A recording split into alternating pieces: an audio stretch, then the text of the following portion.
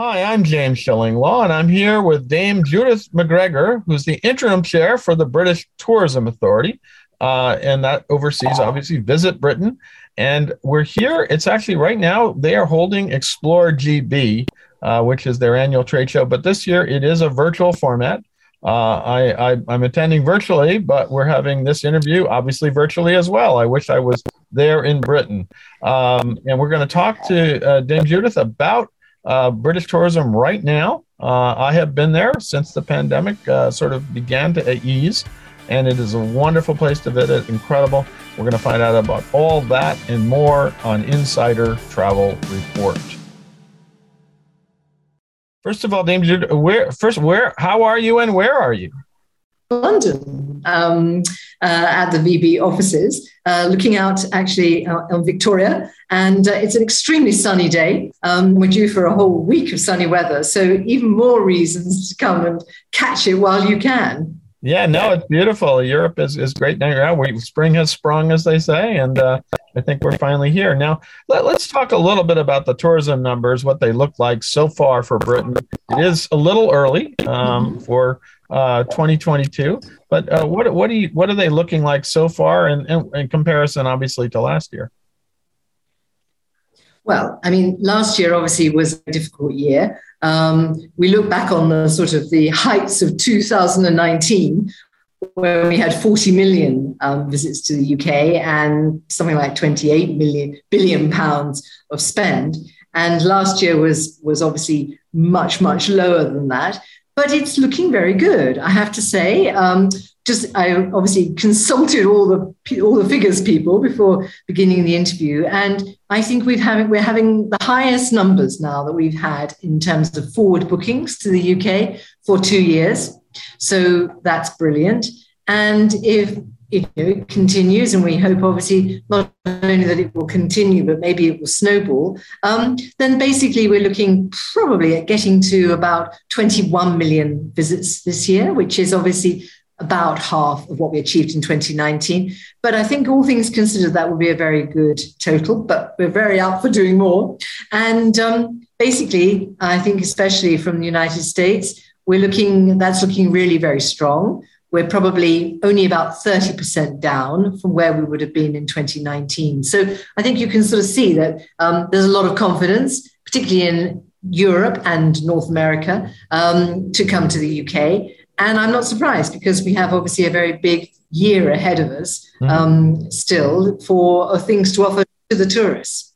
Yeah, you have a lot of things coming up, and we'll talk about that for a second or two. But what's changed recently? I know when I was over there in late November, I still had to do certain things in terms of the entry requirements. I had to fill out a health declaration. I had to get a test once I got there. But I believe that's gotten even easier right now, right?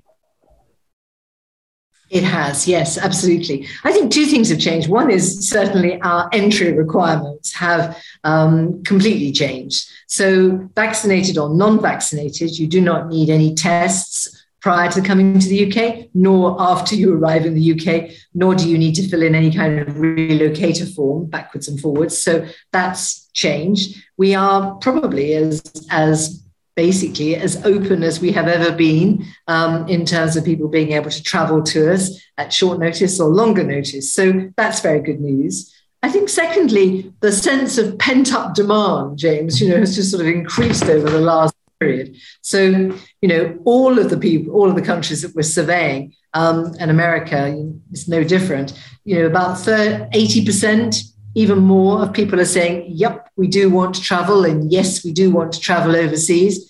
But about 60%, maybe a little less, have not yet booked. So there's a certain wariness, a certain wish, obviously, that the market will be flexible enough that if something comes up unexpectedly, people can get flexible refunds or flexible changes of ticket. So that is important. But I think there's an increasing sense of confidence, undoubtedly, and the market is reflecting that. No, absolutely. We're seeing that. Now, I did want to ask you, because as we are speaking, you're launching your Explore GB, as I mentioned earlier, that when this appears, it will be over. But what do you hope to get out of this year's event in terms of tourism business?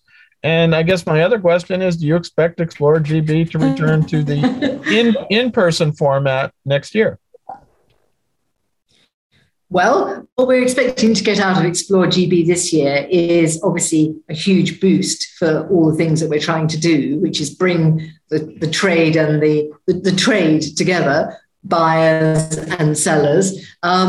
We've arranged about 10,000 plus meetings over the 3 days, today, tomorrow, and next day, between a record number of UK suppliers, some sort of 400 of those, and 300 plus of international buyers, to really, in sort of an incredible number of contacts from sort of dawn to dusk and beyond, of people being able to make those contacts and to try and nail deals and to explore alternatives and options that there are there. So that's probably about as much as we've actually been able to ever achieve. So the reason for doing it virtual in one way is capacity, that you can get out, you can across markets, and some markets obviously are still making their way through various COVID restrictions, and others are not being able to do that yet, but they can be thinking, they can be planning, and they can be booking ahead. So it gives you that ability to dive into a lot of different markets in depth or not, and for people to follow their preferences in a way that probably wouldn't have been as efficient or as widespread or as kind of universal and open as it would have been in person. But we're also very, very conscious that people also want the experience of talking to each other and of being in the country. And so we've got some sort of, we've got something like about 30, I think, buyers from the United States involved, but we've also brought over other representatives from the US to travel around the UK at the same time. So we're doing quite a lot of, as it were, targeted for our key markets. And obviously, the United States is our key market, of people to come and experience what it's like post-COVID, as well as just hearing about it or doing a Zoom from their bedroom about it all. Mm-hmm. So I think probably going forward, we'll try and learn all the lessons, as it were. So the offer of a virtual Explore GB is tremendous. At the same time, the passion and the interest and the experience and what one can do with that is also very, very important. And the last one I attended was in Harrogate in Yorkshire, and it just gave everyone the opportunity of going out into Yorkshire. So, yeah, I think we're kind of debating, thinking, but we'll learn all the good things and we'll try and expand on them. So you think in the future it might be kind of a hybrid event, which you'll do in person and on online and virtual as well? I think there's a very good possibility. I think life has become hybrid. In everything that we do, we, I think, don't have preconceptions that it must be one way or the other way. I think our understanding of inclusivity has willy-nilly expanded. And why would you deny access to people? Sure. But at the same time, you might want to privilege certain things, and you might want to go further into depth with certain groups. So I see greater expansion of the capability, but also greater interest in going in depth. No, absolutely. And for me, I want to be back in person, but that's another story, because you have some amazing events, and the post tours have I've gotten a chance to see new faces of Britain all the time. Now, I do want to talk to you a little bit about the themes for your tourism marketing campaigns heading into for this year, as well as something you briefly mentioned, some of the things that you hope to will help attract Americans to visit Britain this year, the special events we're talking about. But let's talk, what are the marketing themes for this year, and what are the big events that people should be keying on to actually drive more visitation to Britain? Well, I think the sort of specialness of the year obviously is characterized by being the 70th year of our Queen on her throne. And that Platinum Jubilee really is infusing the year in terms of events, some of them sort of high profile, London sort of big street parties and lunches around Buckingham Palace and so on. That'll be in early June. But already we have special exhibitions in all of the royal palaces, including the Imperial War Museum in London, which is particularly interesting about how conflict has affected the life of the Queen throughout her reign. And we have sort of the Tower of London with a big flower festival, which is going on to celebrate the Queen. So I think, visitors coming will be hard put to avoid joining in the general celebration and the general sort of sense of euphoria, if you like, in terms of community activities. And then it will just basically be present at all of our sort of big places and big attractions. So that's one thing, and that's not going to happen any other year. Another thing that's happening, obviously, this year is Commonwealth Games, which is being staged in Birmingham in July, August. And just as we found the Olympic Games, and indeed Glasgow and Manchester have also had big games in recent history, they are a fantastic opportunity, not just for new investment to go in and for sort of, community provision to kind of be accelerated, but just basically people to enjoy excellent entertainment and sport, at the same time as being able to combine that with getting to know more about Birmingham and the West Midlands, Shakespeare country, but also Coventry, our UK City of Culture. And at the moment, a new festival has been launched in the 6 months up to the Games. That's the Birmingham Festival. Right. And I mean, like many cities in the UK, as you well know, our cities are an extraordinary now sort of collection of personalities, of different cultures, of different cuisines, of different traditions, history, but also the real present. So I think, that's why our marketing campaign, See Britain Differently, has very much focused on actually cities and experiences, which I think has become very much the name of the game in international tourism, has become so important. So yes, it's, seeing the Tower of London, but perhaps go down the Thames in a hot tub, or yes, go and sort of see the British Museum or Stonehenge, but maybe, also take tea on the top of the Shard, do something which is well known, but come at it from a different angle. I think that's kind of recognizing that we think that people who probably will be the first to travel post-COVID may well be the younger buzz seeker generation who are not necessarily seeking to bring their families or whatever, haven't got families, but are coming to get that photograph on Instagram or to sort of see something in a different way, climb the Tottenham Hotspur Stadium climb the sort of the O2 Stadium, climb the Tottenham Hotspur Stadium. I want to do that one. That sounds good. Okay, well, there you go. So those are sort of things I think that you don't necessarily associate with the great icons of sort of, coming to see British heritage. But I think it's kind of linked into that. And it's trying to profile, obviously, cities outside of London, cities that have had a tough time. So it's the Manchesters and the Liverpools and the Brightons and the Cardiff. And you'll be seeing perhaps some of that across the waves, across the pictures, across all the icons. So I think that's really an important part. It's doing things you can't do by Zoom, I realize. It's like, coming and experiencing the cuisine. So having that fabulous kind of, sort of Indian curry, or having that amazingly new, weird vegetarian, sort of amazingly tasty, but sort of unusual food. Or it's having a really good fish and chips, which, you might have been thinking about for a while going to the Turner exhibition down in Margate. Mm-hmm. So it's kind of, just opportunity to see the place, experience something different, taste, sense, smell, do things differently. And I think that's really where we're making most of the effort, while at the same time, highlighting lots of other things that are going on. And perhaps just to finish that off, we've also got something called Unboxed, which is a sort of an amazing creative series of events across Britain over 6 months, starting, in fact, in March.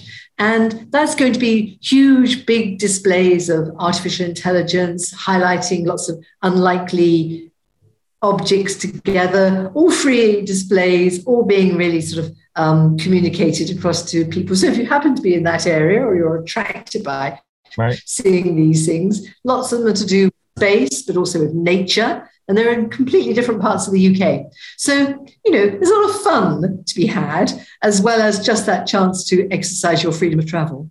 No, absolutely. And it's one of my questions later was going to be, are you going to focus on the other regions and cities outside of London? And it sounds like you are. You're going to a lot of different Yes. places and kind of rediscovering places, as you said, in a different way. So that's kind of what Plus, the theme is. plus a bit of sustainability, Okay. I think, is something on people's minds for obvious reasons.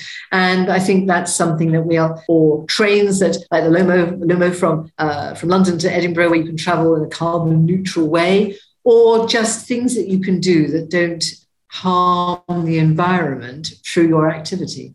No, absolutely. I'm looking forward to experiencing a lot of those things. Now, you just announced a new campaign in partnership with British Airways.